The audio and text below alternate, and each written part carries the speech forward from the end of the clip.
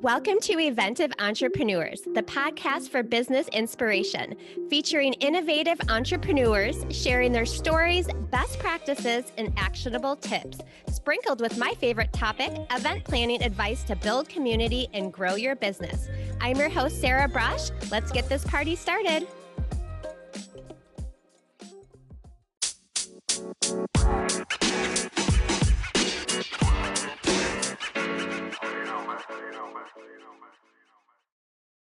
Hi, everyone. Thanks for joining the podcast. Today, my incredible friend and previous coworker, Sarah Straw, is joining the podcast to discuss everything events. Sarah is the founder of STW Planning, is an author, travel agent, travel coach, podcast host of the Solo Travel Women podcast, and certified meeting planner who loves to explore the world and empower others to experience new cultures and gain independence through travel. We have reached out to our community to compile questions that you have about events. And we are also going to touch on some of the commonly asked questions that we receive when we are planning events. We hope this episode is beneficial for you if you are thinking about or hosting events for your business. So let's get started. Hi, Sarah. Welcome to the podcast for the second time. Hello. I'm so excited to be here again. It's been a while. I think I was like your seventh or one of the first. And you've done so many now. So. Yeah, I think this one's actually going to be 80 now. So probably 70 episodes crazy. Later, which is kind of crazy. Yeah, that's insane. I can't believe you've done that many. Yeah. And it's kind of funny just like doing a podcast with you, looking at you on Zoom when like I've just been hanging out all weekend with you. I know. It's like, wait, this is too formal for us. So I know. Sarah just had a birthday. So we went out and celebrated this weekend. It was really fun. Yeah. Well, my birthday is not until the 23rd, but we celebrated because I'm not going to be here. I'll be out in the cold city of Buffalo, New York, celebrating Christmas. So oh, it's going to be so fun. I'm so excited. Yeah, let's get started. So this episode is going to be all about events, and we reached out to the community to get some questions that people might have if they're starting to plan events or thinking about hosting events. So the first question we got submitted was from Erica Grace, which she actually lives in your apartments. Yes. I think I know who she is. No, I think so. Yeah. And Erica actually just hosted a virtual event on Sunday, which was amazing. And her question was all around reviewing presentations. So she asked if she should have the speakers run through the entire presentation for her, or really just collect like the main theme and title and those type of items. What are your thoughts on that? So I'm kind of a dual person because I think there are some presenters that if you've worked with them regularly or if you do know the content and stuff, then I am more of a high level run through person. So, definitely getting on a call, doing a sort of dry run, but I don't have them go slide by slide, bullet by bullet, very high level, just to make sure the key points are talked on. We keep to time. I go over anything important that they need to know. However, on the flip side, if it's a newer speaker, maybe when I'm not well, I don't have that in sync vibe with because I've not worked with them before, or if I've never done it and it's just brand new, then I do like to do full dry runs. And this is virtual speaking, full dry runs and things like that.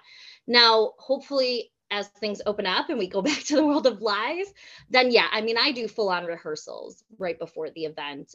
We do click-throughs, but then we also bring them in and run through the run of show live, make sure they're hitting their points on stage and things. So it really just depends on the speaker, how much you've worked with them, and then the length and the type of content. That's just my opinion. Yeah. And I think a lot of times with events, and these may be larger events, but if there's like general sessions, keynote presentations, you'll do the whole rehearsal and run through everything. And then with maybe smaller breakout sessions, you want to just review their PowerPoint just to make sure that they're aligning with what the session title and abstract is. Yeah. Also, if they don't do a PowerPoint, I think just, really looking over their main points, but also making sure it's clear the purpose of, the presentation and the event to make sure like if they're not supposed to be selling or promoting that they're not doing that. So just making sure you're really clear on the purpose of what their presentation is for your audience. Correct. Yeah. And, for breakouts and things, depending on the type of event you're having and who you're having speaking, you do want to make sure the content is for the audience and it benefits them, and it's not anything salesy or all about the speaker and very like, you know, product or service positioning. It's about the client and about the audience and what it benefits for them. So I think that's very important to review as well. Yes, I completely agree. The next question we received was from Dulce Badillo. Dulce has actually been on this podcast as well. She is an amazing stylist and energy coach. Sarah, you'll love this question. So she asked, how did we book Gary Vee for our corporate event? Oh my gosh. So okay, so first things first, to book big name speakers, I mean, you do have to do some research. You have to really truly know who your audience is and what they're looking for. But then I also like to find someone that puts a little fun into it. You know, when you're at an event, it's a lot of information, a lot of, you know, absorbing, sometimes it can be a lot of serious and maybe not the most fun information that they're going to be absorbing. So I like to utilize external speakers for fun and for creativity, but also staying on brand and on point for what the theme or the messaging of the overall event is. And so specifically for Gary, my boss at the time loved him. And, you know, I follow him on everything, including TikTok. And I personally really enjoy him as well. And we thought he'd be really great to come in just as an overall businessman. He's an entrepreneur. He knows how to run and lead a business and build it from small to large. You know, VaynerMedia is a bigger media company now, and he's done a lot, but he has such good advice, and he's so real and he's so authentic. And, you know, yes, he drops some F-bombs and he'll say things sometimes that you're like, oh my gosh, this is not PG, but it keeps it real and authentic. And I liked it. My boss liked it. Also, you know, besides just doing your own research, I mean, I've worked with speakers bureaus before to make sure, because they have the contacts with these associations or with these agents that represent these high end speakers. And so, yeah, just making sure you really know what you want, what you're looking for, who your audience is, and getting that over to those bureaus, or knowing how to do the research and go out there and get these speakers yourself. Yeah. And you have to have money. Yeah, that's the other thing. For some of these guys and gals, yeah, lots of money, lots of it. Yeah, I mean, we've spent in corporate events like hundreds of thousands of dollars on just one speaker. So yeah. I think for, you know, some entrepreneur events, you really want to leverage your community and the people that are like you have relationships with. You can get some really amazing speakers come in and you can do a trade because you have a similar audience, or you can just make sure that you can show up for them and what they need, and just kind of create that win-win. And you really want to be flexible. If you are someone who is really adamant on working with someone who is very high profile, like a celebrity or something, you have to expect the unexpected, like someone of that caliber pulling out the day before, because they can, whether the contract's there or not. Sometimes that happens. I know in the past, some corporate events, I've had some very high profile speakers day before. And so you have to always know your contingency plans and who you're going to pull up, you know, for a plan B in case that happens. So just know, the higher the profile, the more of that type of a situation you might have to deal with, whether it's green room specifications that they want, or the fact you could risk losing them the day before because of their schedule and them putting other things at a priority. So just making sure, like I said, the higher the profile, the bigger the name, the more nuances you might have. Yeah. And then, like you said, like really reviewing the rider, just like you mentioned, the green room, because they may have a certain type of green room, certain type of food that has to be in there. You may not be able to promote them after the event by using their like recorded video, things like that. So you have to really be careful with that. Yeah, exactly. Okay. So next question, let's say somebody is ready to plan an event. What should they do first? So first things first, in my opinion, before you jump into doing an event, making sure you truly, truly know, is this something your audience needs and wants? I think a lot of people jump to events, and now I'm an event person, so I'm all for it. I want to do events all the time.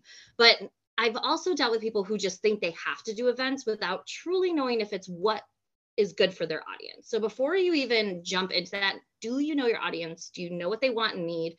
And so then you know what type of event you want to move forward with. Not all events are the same. You know, there's so many different type of events you can do out there, whether it's, you know, more retreat based, or is it expo, you know, conference focus? Is it, you know, conference with tons of birds of a feather session. Like, how you really needing to know what's going to resonate with your audience the most, because that's what's going to set you up to then plan everything else moving forward. So to me, that's the first thing you should do if you're going to decide, if you're thinking in your head, I want to do an event. It's truly honing in and knowing who your audience is and what they want, and is it what they actually need before you start anything else. And in tandem with that, knowing, do you even have the money to do this? Because it costs a lot of money.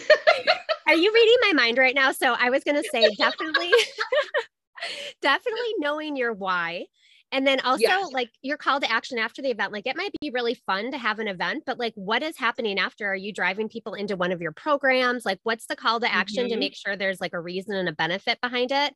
And then yes, like you have to have a budget. You have to be able to really execute on what you want to do, or it's just going to be a struggle the whole time trying to plan it.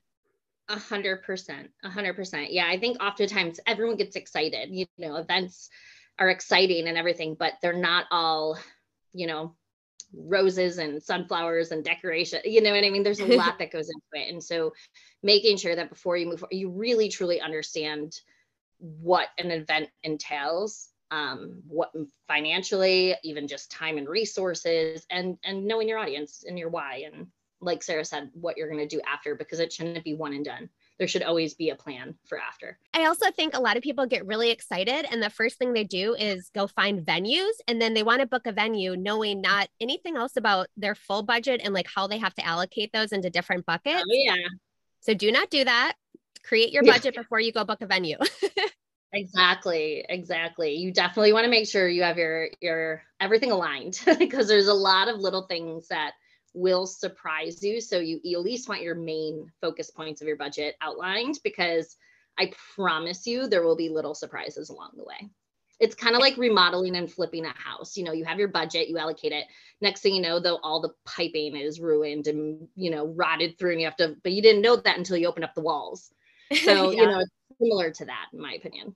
It's always good to have a contingency budget. What percentage do you usually use in your budgets? We use about, for contingency, I would say probably like 5%, 10%. So like, let's say your budget for an event's like 200 grand. I would at least put like 20,000 aside for a contingency budget. Well, let's keep on the budget topic and just think about like, what are those buckets that, you know, people should think about? Like, we know your venue and your F&B are going to be some of the most expensive items. Not even the venue per se, because I think F&B is the biggest one. And then the AV, and which includes like your internet, your audio visuals, any rigging and stuff like that you'll have. Because a lot of times at venues, if you meet your food and beverage minimums, your actual venue space rentals are forgiven. So you have to, so I would say, yes, you want to make sure you have a line item for venue, but just know that the food and beverage is really going to be your kicker. If you can negotiate, you know, if we meet our food and beverage, your space, you know, the space rentals included, that usually does happen. But definitely F&B, AV, so audio visual, you know, which usually typically at the venue will include your internet, any electric drops. It'll include any, you know, rigging, because usually it's that same company that's going to be doing that in-house.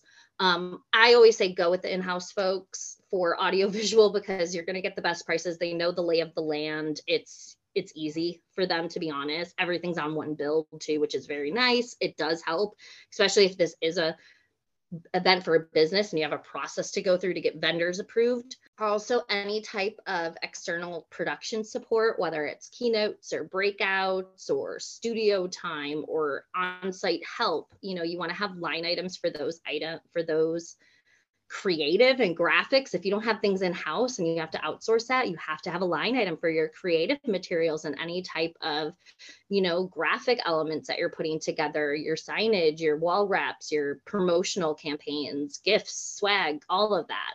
You also want to make sure that you're factoring in registration. Is there equipment that you need? And now, is there, you know, rapid testing that you have to have on site? Do you need to have, you know, a check-in? Like, do you need Clear to be there to check, you know, whatchamacallit, COVID vaccinations? There's so many new factors in place that you have to think about as well. And then if it's a virtual event, you have that digital component, the platform. And if it's, live, are you going to do it hybrid and offer it to people that maybe don't feel comfortable being in a room together?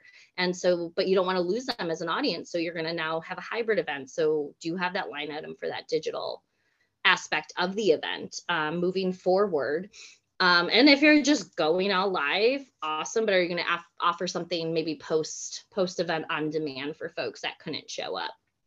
So I would say those are some of the key areas. Definitely having a contingency plan in place, or a contingency budget line item, because there are going to be little things that show up. I promise you, you're going to need an extra electric drop that you didn't think of, or extra rigging, or maybe it's going to rain and you're going to need to get up tent for the outdoor event that you just planned, or something along those lines.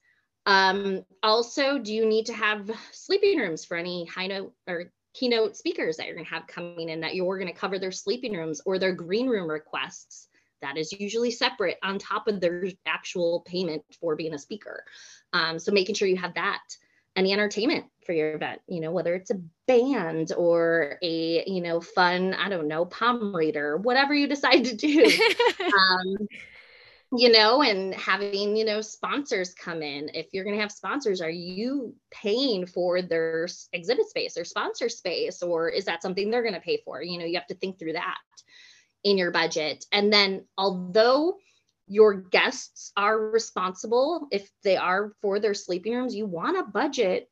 If you don't meet your minimum, that there might be some sleeping rooms you're going to end up having to pay for. So I'd rather over budget and have that in there than have the surprise of, a $50,000 room fee later. So that's definitely something you want to include. And I think one of the areas that, like you mentioned, sponsorship, that people forget about is they think about, oh my gosh, I'm getting all this extra revenue to offset my budget. There's, cost to execute on that sponsorship. They're creating, let's say, some printed signs for them, or logo napkins, or any of that kind of stuff, or, providing them specific things in their booths. Like, you have to make sure that you allocate for that as well.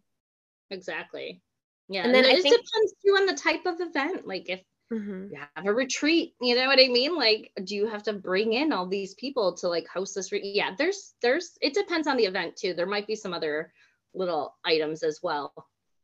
Yeah. And I think I've really noticed with the entrepreneurs that I've been talking with that have been doing events, they haven't had sleeping rooms. So then you usually will have a fee to rent the, venue as well as the food and beverage. But once you start adding sleeping rooms, then the hotel removes that meeting rental fee. So it all depends on the hotel, but that's kind of standard. Yes. And the last thing, speaking of budget, like the one thing I want to call out is, obviously everything in life is negotiable. Let's be real. Everything is. But at the same time, having to remember that all of these vendors and venues and all that stuff, your contract, they're businesses as well. So there's only so much you're going to negotiate. So you have to truly understand that no matter what your mission is for your event, et cetera, that's important to you. But at the same time, for that vendor, they're still a business and have to still make their bare minimum at the end of the day. So as much as you can negotiate some things, never go into a budget thinking like, oh, I'm going to be able to negotiate all of this to either, 50% or free even, or whatever that might be. You can't do that. You have to budget as if I'm going to be paying 100% of what I'm going to be quoted. And then you hope for the best and you do negotiate and go out there, because people are going to work to try to do that, but you can't have that promised to you.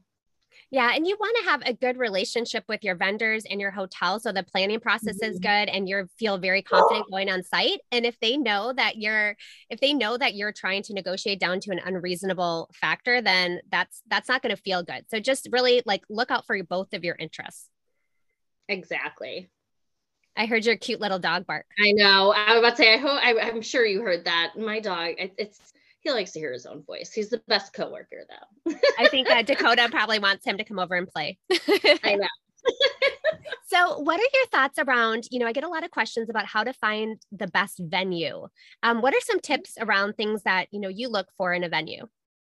Yeah. So it always is going to depend on my audience, like what type of people they are, and also the type of event I'm trying to host. If you're hosting, a meditation retreat, you're not going to go to the Holiday Inn Conference Center. You know what I mean? You got to really gauge the type of event and your audience. You know, if you have a very upscale C-level audience, you don't want to go to the Best Western. You want to have it at the Hyatt Regency or the Four Seasons, you know, so it really plays on who you're doing the event for, and what kind of event you're looking to do is going to be what helps you pick what type of venue. And then it's also, once you know the type of people, the type of event, then it's okay, but how much money do I have to spend? Because maybe you need like Hyatt Regency on a budget, or Right. you can do Hyatt Regency. Do you know what I'm trying to say? Like, so those three things I definitely think play a factor to then bring you to, okay, now what venues can I go out to? I mean, that's really at the end of the day, to me, what it comes down to. And then the little things like, do you have a group of folks that are not going to, maybe it's a venue that doesn't have a hotel attached and they're going to be saying you want to find a venue that's close to the hotel they're staying at, you know, then there's those little pieces that you have to figure out. But the three main ones I think are knowing the audience, knowing the type of event, and knowing if you have the money to cover the caliber of a venue that you're looking for. Yeah. And I think the kind of venue you want. So, for example, if you want to bring in, like I'm talking to somebody right now that's doing an event that is for people that have very specific dietary requirements. So, you really want to find then a place that you can probably bring in your own food, which is not going to be a hotel. So, you want to kind of keep those things. And then also the little things like you were talking about, Sarah, like just even like the park. There's one hotel around that just does valet. So, you know, what does that cost to your attendee? Like those little things you want to think about, and how far is it from the airport and all of that. Are your attendees, you know, maybe physically, you know, handicapped in some way or anything like that? Do you need to make sure this venue is very ADA compliant, but which compliances are they? Like, there's so many different things you have to look at depending on your audience. Yes, definitely. And then the next thing I was thinking about that I, you know, get a lot of questions on is just what type of vendors do you need to hire for an event? And I think we kind of covered this a little bit in the budget. Like, you know, if you're not using the hotel AV, you're going to need like an AV or production vendor, videography, photography. You know, what else would you add in there? Have in-house creative, then you got to hire a creative agency. Don't think you can just, you know, do it in Canva and then go to Staples. You really should, if it's an important event, you should really take your time to, you know, and invest in that branding, because it does go a long way at your event. And then, yeah, I mean, everything, entertainment. I mean, maybe you need a DMC, so a destination management company that's going to help you with that entertainment if you're going to a different location that you're not familiar with. Do you need someone to help you source your venue? Do you need a source? Like, there's so many, there's a lot of different types of different vendors you could possibly work with if you don't have anything in-house, or if you are just a solo entrepreneur, like even myself, and just, you know, planning the event. These were all things I'd have to outsource. Yeah. And I think you also have to look at like the long term. So, you know, having a photographer or videographer is so huge, because then you have all of this, you know, great marketing that you can use in the future for, you know, events that are coming up. And so it's not just an investment in that event that's happening right now. It's an investment in the future of all of the events that you're doing. So I think that's really important if you can afford it. Oh yeah, 1,000%. You don't want to shave costs if it's going to benefit you long term. You have to really think about that. It's like, yeah, okay, maybe it's a lot of money right now up front, but it's going a really long way. It's not just this. You always have to remember, it's not just the event it's benefiting. So actually, to add on to the vendor conversation, Sarah, because you book travel and you do destination events. So can you talk a little bit of just, you know, because I know a lot of people that are thinking about doing retreats and things like that. Can you kind of share just from your experience as, you know, a travel agent, travel coach? Yeah. So regarding destination events, obviously I'm a travel agent, but I'm also, I mean, I've been a corporate event planner for years, and I've done plenty of destination events, incentive trips, things like that, you know, executive retreats, all those type of things. I think one of the bigger things too is when you're working with someone, let's say like me, is I'm always going to work with somebody that is in the location of where we're going, because obviously I may know events and I'm very specialized and well-versed in different destinations. However, it's always really, really good to have somebody in the destination you're traveling to kind of be my partner in crime. So there will always be an event person that I will be working with in that location. So for example, I had done an incentive trip for like 600 people, and we went to Punta Cana. And it was amazing. And I had this one woman that I worked with, and she was able to help me with everything from decor to setting up our awards gala and what AV and sound and entertainment we needed, to what outdoor parties, what's the best location on the beach to have this, welcome party. So you need someone who knows like the specifics of the region and also of the hotel or the resort in general to help you then plan. Because I can't be there every day. I'm doing this from a distance. It's very difficult. You can go down once or twice, but it is difficult. So that's just the extra step that's taken when you are doing a destination event, is that there will always be someone I partner with in that region or destination to facilitate your event. And then factoring into your budget, if you want that hand-in-hand support of that person then traveling down there for your event, because the last thing you want is for, let's say, me to plan everything, but you didn't budget me coming down there, and then things go astray. I can't be there to help you. So that's something you should always be factoring in when you're planning a destination event. Yeah. And there's so much. It's, booking those activities, the travel. Then when you work with a destination management company, they can do all the transportation from the airport. There's just so many things that they can support in, decor for the evening events, all of that stuff. So we just took a little break that you didn't see, but Sarah's dog basically ate her teddy bear from when she was a baby during this podcast. So are you okay over there? I am. Oh, I'm out of breath. I'm good. Oh gosh. So one of the things that I always hear about is, when should I open registration for my event? How long should I plan? And I always err on the side of the longer, the better, in terms of just having more time to get people signed up, plan for it, especially if it's an out of town event. You obviously have to keep the excitement going if you're going to have a really long registration period, so it doesn't die out. But I know with corporate events, it's a little bit different. And, we might be like 3 to 4 months out when we open registration. But you have any feedback around that? Yeah, I mean, I would say it depends on if it's virtual or live. Virtual, you need less lead time for registration. It also depends on if it's free or a paid registration. If it's free, you don't need to open too early, because you are going to get a ton of last minute stragglers, for a digital event in general, whether it's free or paid, but definitely if it's free. If it's a paid virtual event, I would say we just opened up a virtual event registration, but we're like about 10 weeks out. We opened our virtual event registration. However, we've had a lot of events where we opened maybe like 8 weeks out. I personally don't like to go any shorter than that because I'll have anxiety to make sure I meet my registration numbers. And then I would say for in-person, definitely the 3 to 4 month mark out. For a smaller scale event, like let's say it is a retreat, I would definitely start pushing the promotions at least 3 months out, but I don't think you need to open registration until about 8 weeks, pending where the retreat is it's local. If there is travel involved, then definitely opening 3 weeks or 3 months out. I'm sorry. Because then you want people to get flights, and flights are usually within 3 to 4 months is when you're going to find the best prices for flights. And if you're going to open registration, open it so they can start booking their flights on a Tuesday or Wednesday, because you're going to find the best pricing on Tuesdays and Wednesdays. Oh, that's a good tip. I love it. Do you have any other tips like that you can share? Oh gosh, I actually have a whole bunch, which I don't want to plug it, but my next episode of the Solo Travel Woman podcast coming out this month is all, tips on how to save for hotels and tips on how to save on flights. So that will be coming out in the next on Wednesday. So 2 days. That's so good. So what do you think when people are getting ready to go on site for their event, they're planning it? As we know, there is so many things that can happen, so many things you need to be organized and haven't planned. What are some of the things that you would recommend doing before you go on site? So just like Santa Claus, you want to check your list and then check it twice. So I'm a big list checker. I'm also very old school. I print things out, have it digitally. So this way, in case something goes missing, I have 2 ways of getting my information here.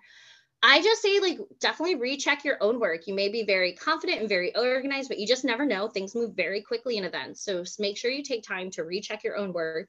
And then you do have to recheck the work of others just to make sure all of your key milestones and everything you needed for your event is done. Then you want to make sure that you're putting like an actual program plan in place for on-site. So if it is an on-site live event, I always have like each day, I have like an outlined agenda of what should be happening from the time we wake up till nighttime, because the event is all day even before.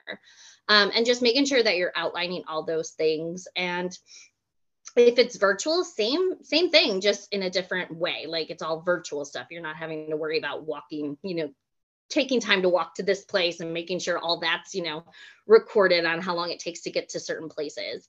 So that's what I do. I just make sure the day before I leave on a flight, for example, I'm like at a printer and I'm just printing out all my lists and making my binder. And that helps me go through and recheck stuff because I'm printing it out and I have to put it in order and organize it. So that's personally what I do before an event to make sure that I'm organized, and it's really, and it's the time. Yeah, like we always create like the show flow. So it's like, what is happening every minute of the event, where it is located, all of that kind of stuff. So that's some of the things that Sarah's talking about. And then also, I think just making sure that you have all of this, it seems very simple, but all of the phone numbers and contact information for all of your vendors. If you're going to have like chat groups set up for specific areas of your event, like the event team or, people that are managing AV, make sure that's all set up in advance so you're not scrambling when things pop up at the event. Exactly. I just did that today. I have a big virtual event tomorrow with like 3,000 people. And I did my chats for the support team and then the production team. So this way, if anything goes wrong, we have those already set up and ready to go. And then I double checked all my access links, to everything, made sure my calendar invites were, it's my 5th time checking them, but you can never check too many times. So I think that's a good point, doing for, specific sessions or important items that are happening at the event. You can do calendar invites. So everybody has it on their calendar. It's, that's a reminder for them versus just like email and things like that. Oh, totally. Yeah. And then also volunteers, making sure, with the big corporate events, that will be a big part of everything that we do to get ready. But if you're doing like an entrepreneur event, make sure that you have enough people at registration. If you have a lot of VIPs, make sure you have somebody that's managing that, just so, you don't have to worry about that when you're on site. And Agreed. Of course, we should really say, since we're event planners, it's always good to have an event planner, right? Yeah, exactly. Always have your event planner. And just like you said, like with the VIPs, I mean, if you're doing an event and there is high profile and executives in this stuff, making sure ahead of time you have their itineraries with their flights, so when they're supposed to be coming in, and it's not to be like crazy, like checking to make sure they're where they are. It's so, because if, gosh forbid, something were to happen, like you at least know ahead of time because you knew what time they were supposed to arrive, and then maybe they didn't, and then to follow up. You could be more proactive in your decision making should you have all this information ahead of time. Yep, that's so good. And so my last question is around making an event profitable. And I get that question a lot. And I know a lot of times an event really is a marketing expense, and you have to kind of look at it that way. There's ways that you're going to obviously make money or offset your expenses, which are ticket sales, VIP sales, sponsorships.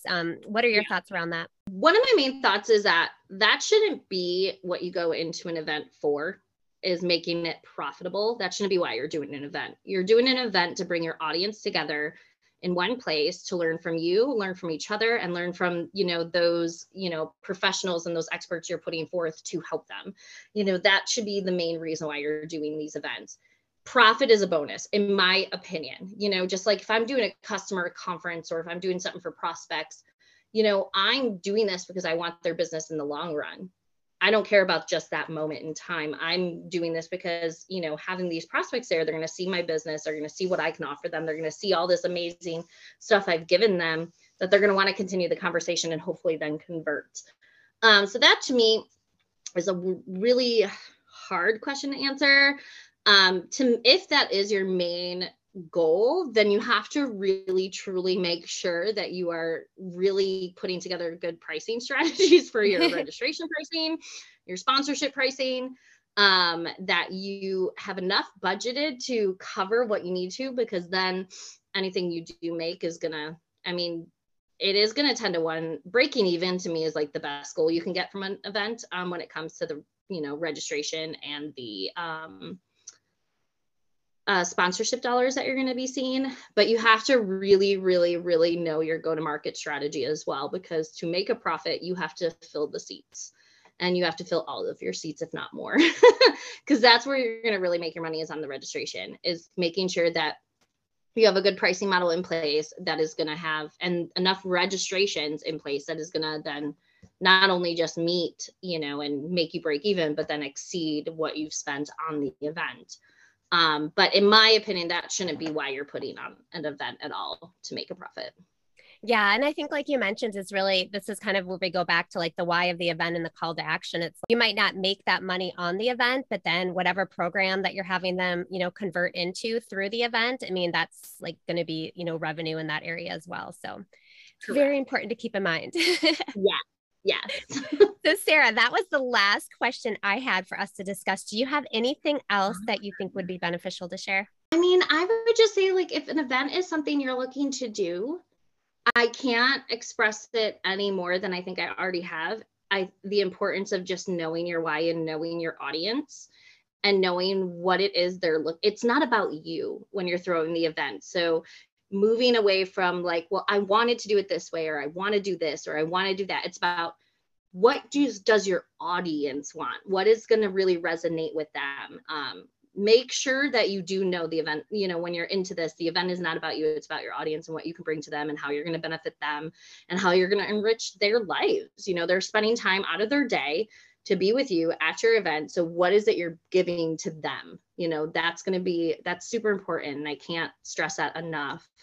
And that's the reason why my answer to making the event profitable. It should be about your customer, your audience, or, who's in who you have the event for, and less about yourself. And that's just my little takeaway. Yeah. And I think to add on to that, like, when thinking about the budget, it's like you might have these really big wow factors that you want to add in, but like, is your money better spent doing something that's going to impact your customer or your attendee in a better way? So think about that. And also, you can have those wow factors in there, but just have that ability to remove those or add them later if you're like on track for your revenue and your budget, things like that. But don't, extend yourself. Yepers, I agree. Well, Sarah, thank you for being here. And I know we're going to be texting each other like right after this. But like, I always love talking to you, and you are such an expert in events and travel and, destination events. I have so much fun doing this. I know. Like, I think we might need to do this for everybody listening. We have this thing, since we're Sarah and Sarah, that, at some point, maybe we need like an S squared business. So maybe we can just have like an S squared podcast episode every once in a while. Right. You all should just like submit your suggestions on what it should be called. Yeah, that would be great. Because we did talk about, Sarah just moved from New York a little while ago, and we talked about doing some different meetup events. That would be really fun, just to get entrepreneurs together. So maybe, Sarah, that's a little area that we can grow a business together in. I think that'd be fun. Yay. I would love that. Well, I love you, of course, and I will talk to you soon. Thanks for listening. I hope you enjoyed this episode. I'd love to connect with you on Instagram at Event of Brush and in our private Facebook group where we continue this conversation. All of these details are listed in the episode notes. Your time is valuable, and I appreciate that you spent it with me.